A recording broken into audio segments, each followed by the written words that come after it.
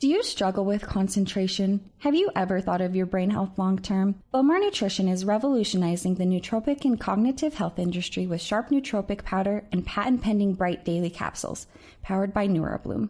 If you struggle with focusing, think of Sharp as brain food that supports concentration. Sharp works with your natural brain chemistry to provide a heightened sense of well-being that can delay cognitive decline and also increase mood.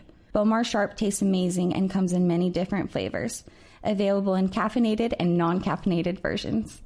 While Sharp is a short-term aid in cognitive health, think of Bright Daily Capsules as a way to improve overall brain health and prevent cognitive decline long-term. As we age, so does our brain. Supplementing with Bright has the potential to delay this aging process and helps your brain function optimally. Stay ahead of the curve and order yours today at bowmarnutrition.com and save $5 off with code GENIUS5. Forget frequently asked questions, common sense, common knowledge, or Google. How about advice from a real genius? 95% of people in any profession are good enough to be qualified and licensed. 5% go above and beyond. They become very good at what they do, but only 0.1% are real geniuses. Richard Jacobs has made it his life's mission to find them for you. He hunts down and interviews geniuses in every field: sleep science, cancer, stem cells, ketogenic diets, and more. Here come the geniuses. This is the Finding Genius Podcast with Richard Jacobs. Hello, this is Richard Jacobs with the Finding Genius Podcast, now part of the Finding Genius Foundation. I have Vasanto Molina. She's a registered dietitian and an author of a book called Kick Diabetes. And we're going to talk about her consulting work on plant-based diets. So, Vasanto, thank you for coming. Thank you, Richard. It's a pleasure. Yeah, tell me a bit about your background. Were you a meat lover years ago and you changed? Or how did you arrive at where you're at today? I did. I used to have Chateaubriand. That was a long time ago, but I thought that was pretty good. And I'm actually pretty old. I turned 80 about a month ago. And so I've had a very, very long history with nutrition. And nutrition is a pretty new science. We only started recognizing vitamins in 1914, so just over 100 years ago. And so I've been part of this evolving concept about what's good nutrition. And I started teaching university in 1965. So I've really seen the evolution and change. And my dad taught physiology at university, and my mother taught children, and she liked teaching children how to cook. So I got kind of a good blend of this is healthy, this is how you support health, and also how you make food and enjoy it. Oh, very cool. I guess if you want to really promote your work, you should tell people you're like 200 years old, because they'll be like, oh my God, how did you do it? I heard of somebody who did that. Paul Bragg, I think it was, of Bragg's. He used to tell people he was about 10 years older. Since you've been around for a lot of the history of nutrition in the U.S., how has it evolved? What was it like in the mid-60s, 70s, 80s, 90s, onward? How's it changed? Oh, it's really changed. When I was first, I actually became vegetarian in the 70s. I went to India for 4 years. But before that, when I was teaching university, we thought vegetarians were kind of people who had hairy legs and didn't shave them and wore sandals and were hippies, which I was kind of a hippie too, but teaching university. But we didn't think much of vegetarian, and we really wondered about it. We wondered if it could support health. And there was some legitimacy to that because vitamin B12 wasn't even recognized until 1949. And that's a nutrient that we get from bacteria, but it's in animal products because of the bacterial contamination. So people were vegan or vegetarian a long, long time ago. I think actually St. Francis was vegan, but it was pretty risky because we didn't have acknowledged sources of vitamin B12 in plant-based diets that were entirely plant-based. And so what was thought of a risky diet 30, 40, 20 years ago, now is seen as the healthiest diet you can get. Okay. So is vegetarianism or veganism? How do you distinguish between the two? We actually have pretty good data from some of the huge Adventist health studies on vegan, vegetarian, and near vegetarian, like people include a bit of fish, as all being pretty healthy. Of course, fish has now some of that ocean contamination, and vegetarian, you can get way too high on the eggs and the cholesterol and some of the dairy products like cheese that are 75% fat. But overall, if somebody's nearly all plant-based, that can be a good way to eat. You don't have to go 100% to get the really high marks. So the data you're saying shows that no meat consumption is good, or a small amount of meat consumption, or for certain people it's good, or what do you see? What we find is with the World Health Organization considers red meat, so that's beef, lamb, pork, to be probable carcinogens. And that means, and they have a lot of data to back up that they're probably linked with cancer, causing cancer. Now, cured meats, so that was actually the last one I gave up in the 70s was bacon, but cured meats, which is bacon, sausage, ham, salami, those kind of things, are convincing carcinogens. They're in the same category as Roundup and cigarette smoking. So that's a really big change. And the World Health Organization does not put out this kind of information, and the American Institute of Cancer Research, without having a lot of really good, solid data. Well, I've spoken to people that are into the ketogenic diet and people that are on the carnivore diet. They'll distinguish between, let's say concentrated feeding of regular animals that get antibiotics and hormones and ones that are grass-fed and more organically raised. Do you see any difference in those two, or to you it's all the same? Well, it is better to have things be organic, but of course the feed that most animals get is not organic, so they're harboring all these pesticides. And we do not show that if you're eating organic meat that you're better off. You still have TMAO produced in your intestines. We used to be thinking a lot about cholesterol and saturated fat, and those are indeed problematic with meats and animal products. But what we find now is that it's TMAO also linked to heart disease and new 5G that's related to cancer. So there's not really a big advantage using those products. If you shift to chicken, you're better off. And if you avoid all of those, we think of them as protein foods, but they're actually pretty high in fat. Like the rest of the whole food is fat. And some of the really confusing things for people are, say, with the ketogenic diet, where you, focus a lot on getting the protein and getting the fat. What's good about that is that you leave out the refined carbohydrates. You leave out the sugar, you leave out the white flour, all the potato chips, all those kind of stuff. But you end up with pretty high fat, and it can be quite good for a while, but you end up causing harm for your arteries down the line. You can increase your risk of diabetes. So they seem good for a while, but they're not good in the long run, and the data shows that. The data shows what? What happens? What is the long run, and what is the the long run is increased risk of type 2 diabetes, increased risk of heart disease, possibly increased risk of like cancers, particularly gastrointestinal cancers.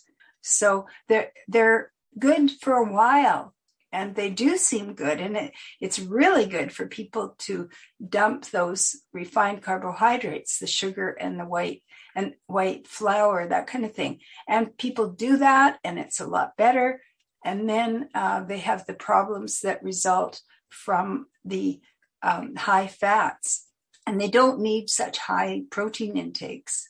Okay. In terms of veganism and vegetarianism, just with my own eyes, it seems like a lot of people that do those don't do them right because they just look awful, and they don't, again, I haven't run any studies or anything, but I've seen quite a number of vegetarians and vegans that just look terrible. So I wonder if they're just doing it wrong, or what are the common mistakes people make that confounds the results of the diet? Well, I guess we're seeing that with any kind of diet, that people can do it badly. And you can certainly do diets that include meat, that include fish, include chicken very badly. But what I've been working on is helping people do it right. And I'm working with clients across the spectrum. Like I'll help somebody who is a meat eater or a fish eater or whatever, and just to do it right within their parameter. Because certainly, like, I have sympathy across. I've eaten myself across the board, the whole spectrum. And what we want to be doing is including more plant foods, including whole foods. Like, rather than having very refined carbohydrates, we want whole grains. We want oats and whole grain breads if you're going to have them, the wheat ground up, but you can have even whole oat groats. So with something like diabetes, we go for grains like quinoa and whole oats, that kind of thing. So again, what are some of the mistakes that people make on vegetarian or vegan diets that you've seen? Okay, well, I used to work at a chef school on the coast in California, Mendocino, about 4 times a year. I'd be teaching at this raw chef school, and that was very interesting to me. We've got one book called Becoming Raw, and our publisher wanted us to do it, Brenda Davis and I. And we said, we don't know about raw foods. It's plant-based, but this wasn't a specialty. And he said, well, if you go and investigate, you'll do a really good job of figuring out some of the problems, the pitfalls. And we did find out there were a lot of beliefs. People believed that it was bad to cook. People believed that you had to go 100% raw to be really clean. And people believed that you could go through pregnancy with an entirely raw food diet. And so our book, Becoming Raw, was a real help to that, because we dealt with all these challenges. And what we found was that, yes, you can go 50% raw, 75% raw, have lots of veggies and fruits and salad dressings that have nuts and seeds in them and taste delicious. But it's better to include some protein foods. Like, I had real trouble getting the protein levels up to recommended intakes. It was better to have like some lentil soup or chickpeas in your salad, or some marinated tofu that tastes really good, something like that, to boost the protein level. And it can also make it a lot easier to have things like baked sweet potatoes, something like that, to add some cooked items. What about GMO in soybeans and chickpeas and et cetera? As you know, most of the food, the soy that's fed to animals, because most of it that's grown is fed to animals, that is genetically modified. But for humans, what's in tofu is primarily organic and GMO free. So most of what's produced across North America is organic and GMO free. And we used to have these about 10, 15 years ago. People wondered about soy. They found that, for example, there were a couple of guys that ended up growing man boobs after a year. Well, it turned out that one of them was eating 12 servings a day of soy, and one was 19, one was 60. The other was eating 20 servings of soy a day. Well, if you eat 12 or 20 servings of anything a day, it's going to unbalance your diet and lead to potential problems. With carrots, you'll go orange, and there can be all kinds of things that happen when you skew things that way and don't just get a mix of foods. So anyway, after a year, they ended up going to their doctors, and each of them, they didn't know each other. It was completely separate situations, and stopped doing that crazy thing. And it ended up reversing back to normal. But a lot of, say, industries or people who were anti-soy have really publicized those situations a lot and generalized them. And it turns out actually the opposite of what was worried. There are these components in soy called isoflavones. They're kind of like estrogen. And that was what was causing these problems. But it turns out the isoflavones actually block the absorption of real estrogen and the real absorption. And so what we find instead is that soy foods, and this is very well established, if kids have soy, boys lower their risk of prostate cancer later in life, and girls definitely lower their risk of breast cancer. And when we're older, we can reduce our risk of these hormone-related cancers by including some soy. And boy, that's not, 12 or 20 servings a day. It's like 1 serving, 2 servings for adults, maybe 3, but not these high amounts of soy. So soy turns out to be protective, whereas a lot of people are still scared of it because they go with that early misinformation. I mean, I don't do well with soy. It's made me have terrible allergies and I don't feel well. And various carbs, same thing. So, I mean, for me, it's just not doable. Yeah. And I've seen that with a bunch of people too. So, what do you do with someone that just can't tolerate it? It doesn't work for them. Well, or legumes or those kinds of things. There are about 20 kinds of legumes. Can you eat green peas? I don't know. I don't know if it's that granular. I just know soy is just awful when I had it. Really is. So soy is one of the big allergens. As you know, fish are too, and so are dairy products, so are eggs. They're all high allergenic potential. People aren't all allergic to all of them, but these are the real heavy hitters. And so obviously you need to avoid those foods. But there are, in terms of plant foods that provide protein, there are 20 different types of legumes. And they're all things that grow in pods. So examples are peanuts, examples are lentils, peas, beans, like green beans, and then there are white, red, anasazi, they're black, chickpeas, garbanzo beans, all kinds of beans used all over the world. And when you do an allergy test, often they'll just test 2 or 3 of those kinds of beans. And there's still a lot that you're fine with. So you can get good sources, even if you're allergic to 1 or 2 of the beans. Okay. So you just search for something different. Gotcha. Yeah, you just look in a different direction. That's often what I'm doing with people when they have, one of my early books was called The Food Allergy Survival Guide, and I had to go through this very carefully. Allergies are tricky because people are often allergic to several things. And so what we did was start people on a very, very meager diet, just some of the things that hardly anybody's allergic to, and then gradually add in something, take a couple of days, and then see if there's any reaction. And when you add it in, you add it maybe 2 or 3 times in the day, and then you can really tell, wow, soy's not for me, or it's fine, no reaction at all. Right. For someone on a standard American diet that wants to change over, how fast and how can they do it, let's say in a safe way where they're not going to blow themselves up and not feel well? Do you struggle with concentration? Have you ever thought of your brain health long term? Bowmar Nutrition is revolutionizing the nootropic and cognitive health industry with Sharp Nootropic Powder and patent-pending Bright Daily Capsules, powered by NeuroBloom. If you struggle with focusing, think of Sharp as brain food that supports concentration. Sharp works with your natural brain chemistry to provide a heightened sense of well-being that can delay cognitive decline and also increase mood. Bowmar Sharp tastes amazing and comes in many different flavors, available in caffeinated and non-caffeinated versions. While Sharp is a short-term aid in cognitive health, think of Bright Daily Capsules as a way to improve overall brain health and prevent cognitive decline long-term. As we age, so does our brain. Supplementing with Bright has the potential to delay this aging process and helps your brain function optimally.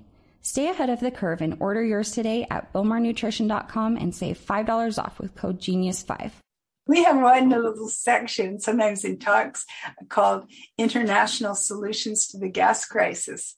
Because if people just start adding a lot of legumes, say they want to switch their protein source, all of their gut microbiota, the little bacteria that are in there, will go, yikes, Richard, what are you doing? And so you have to start with small amounts, and you can start with the smaller legumes like red lentils, the ones that cook quickly and they're easy to digest. and then you just add a bit. And so you don't start out like, okay, I'm going to get all healthy and I'm going to change my breakfast, lunch, and supper tomorrow. It's better to just be very gradual, and you end up creating a much healthier mix of bacteria in your gut. But if you do it too quickly, you'll end up with a lot of gas. And gas is normal. It's normal that people pass gas. They actually did some really funny experiments on a military base in the Midwest, and checked out from these people who were on the base had little contraptions strapped to their behinds, and they counted, and it found out we normally have 12 to 15 passing gas each day, but you don't want it to get problematic.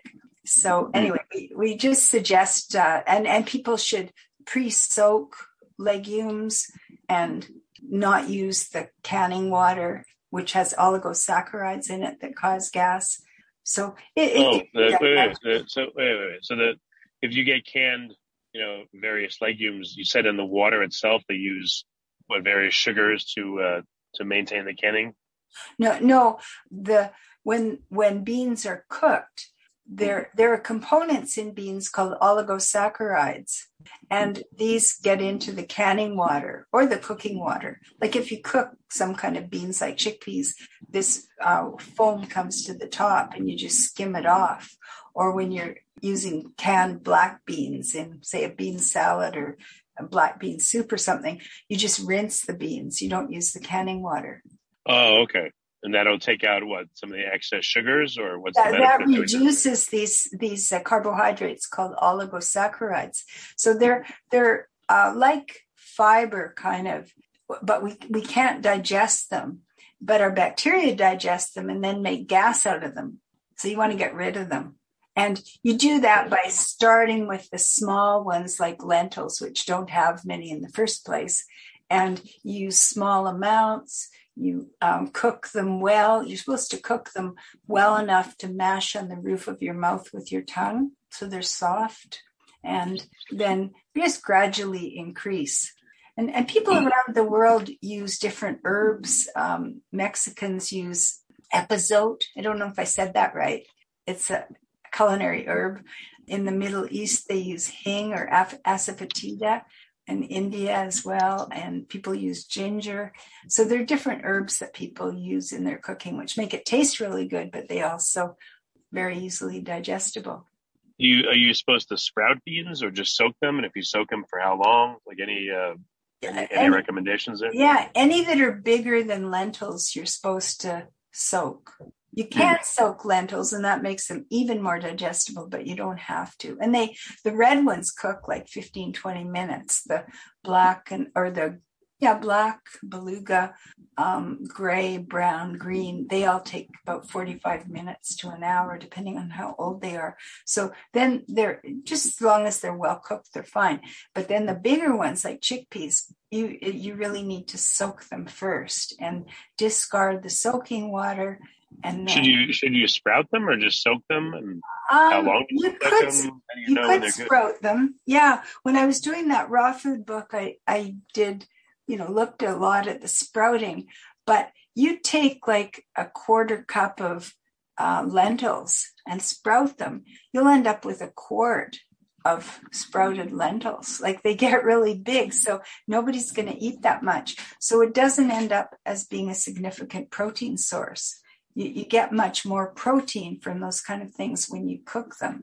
So you could sprout them first. It makes the minerals slightly more available, but it's not, I personally don't think it's worth the bother, but some people like to do it, and that's okay too. What about pesticide contamination and, things like Roundup, et cetera, in vegetables?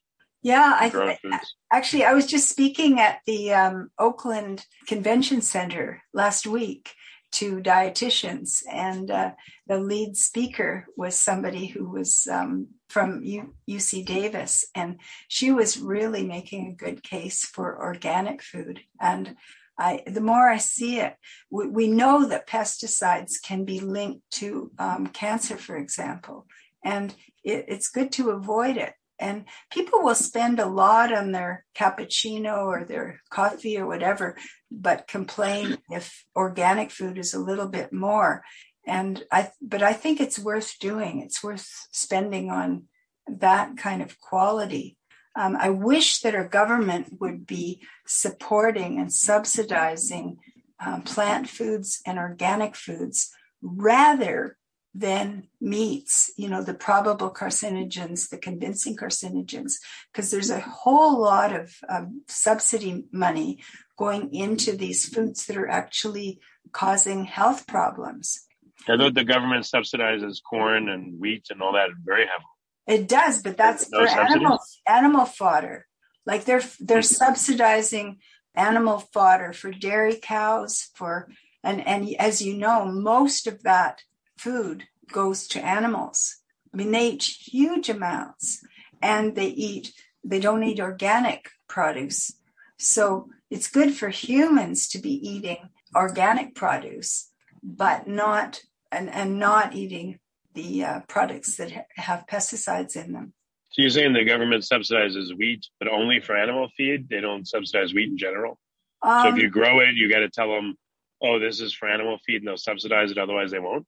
Well, they have been what I'm saying is I think they should be subsidizing the organic farmers more. But I mean, they subsidize farmers in lots of different ways, but the subsidies are very heavily skewed. I think the lobbies for meat, for dairy cattle, even for slaughterhouses sometimes have been significant. And that's not a wise place to put our subsidies now, when then people have to pay for all these chronic diseases. Like if you go more plant-based, you can drop your risk of type 2 diabetes and of heart disease and of hypertension by about 66%. Like that's huge drop. You can drop your risk of cancer by 19 to 50%, depending on which type of cancer it is.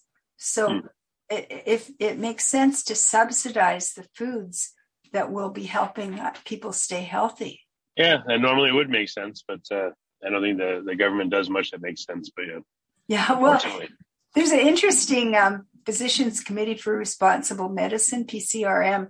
They've been doing some legal cases with the government and actually winning. They looked at, because the Department of Agriculture was so much influential towards creating the food guide. And I think things are changing. Like when I spoke at this conference last week in California, the lead author, and she wasn't a vegan. She was actually a professor at UC Davis, and she was included chicken in her diet, as well as lots of plant foods. But them placing her as a main speaker and including my presentation. My presentation was called Plant Foods, Perfect for People and the Planet. And it had a new section in it, which was about the environment. So whereas a lot of guys haven't been interested, this has been a big change over time. When I first started doing vegetarian courses in the early 90s, there would be like 95% women coming. But now things are changing and guys are getting on board because they're starting to see the environmental impacts. Like, we're seeing, for example, that if you get the same amount of meat or the same amount of tofu, the meat takes 95 times more land because you've got to grow all these crops. You have, even when they're roaming around, and I lived on a farm, a cattle ranch for a while, and I saw what the process was. They would be out there roaming around, but then they feed them some crops that are harvested, and then they truck them many, many miles to a different state or a different part of the country. And then they put them on feedlots and feed them huge amounts because, of course, people are paid by weight, and they're fed typically not organic produce, soybeans, grains, and so on. And then they go to the slaughterhouse, and then they're trucked back again to where they were out in the field, where the products are. We're just seeing that there's a huge problem with how we've been doing food in terms of the environment. People think of like transportation and cars as being problematic, or different, airplane flights and all that. But about 26% of our greenhouse gas emissions is directly related to food and primarily to animal products. Okay. Well, very good. What's the best way for people to get a summation of your work and recommendations? Is it this new book, Kicking Diabetes, or where can they go for more info? Well, we've got, my website is called NutriSpeak.com, like nutrition speak, NutriSpeak.com. And that has our different books. I've actually written 15 books. And then the most recent one is the Kick Diabetes Cookbook. And we have a website, kickdiabetescookbook.com. And we've got videos on these websites. And there's also a website, becomingvegan.ca. And people are having fun with it, with the change. That's an important thing, that we end up getting really good food. We're careful with our recipes. Most of my books are actually about nutrition, but with our recipes, we have them tested, quite a wide range of testers. And our books are now in 9 languages, and they're used around the world. The Becoming Vegan Comprehensive Edition is a textbook in the US and also in Taiwan. So we're in a lot of languages. Yeah, people are changing all over the place because they want to be healthy and help the environment. Okay, well, very good. Thank you for coming on the podcast, and I appreciate it. You're welcome, Richard. Yes, thank you. Sorry. Do you struggle with concentration? Have you ever thought of your brain health long term? Bowmar Nutrition is revolutionizing the nootropic and cognitive health industry with Sharp Nootropic Powder and patent-pending Bright Daily Capsules, powered by NeuroBloom. If you struggle with focusing, think of Sharp as brain food that supports concentration. Sharp works with your natural brain chemistry to provide a heightened sense of well-being that can delay cognitive decline and also increase mood. Bowmar Sharp tastes amazing and comes in many different flavors, available in caffeinated and non-caffeinated versions. While Sharp is a short-term aid in cognitive health, think of Bright Daily Capsules as a way to improve overall brain health and prevent cognitive decline long-term. As we age, so does our brain. Supplementing with Bright has the potential to delay this aging process and helps your brain function optimally. Stay ahead of the curve and order yours today at bowmarnutrition.com and save $5 off with code GENIUS5. You've been listening to the Finding Genius podcast with Richard Jacobs. If you like what you hear, be sure to review and subscribe to the Finding Genius podcast on iTunes or wherever you listen to podcasts. And want to be smarter than everybody else? Become a premium member at findinggeniuspodcast.com. This podcast is for information only. No advice of any kind is being given. Any action you take or don't take as a result of listening is your sole responsibility. Consult professionals when advice is needed.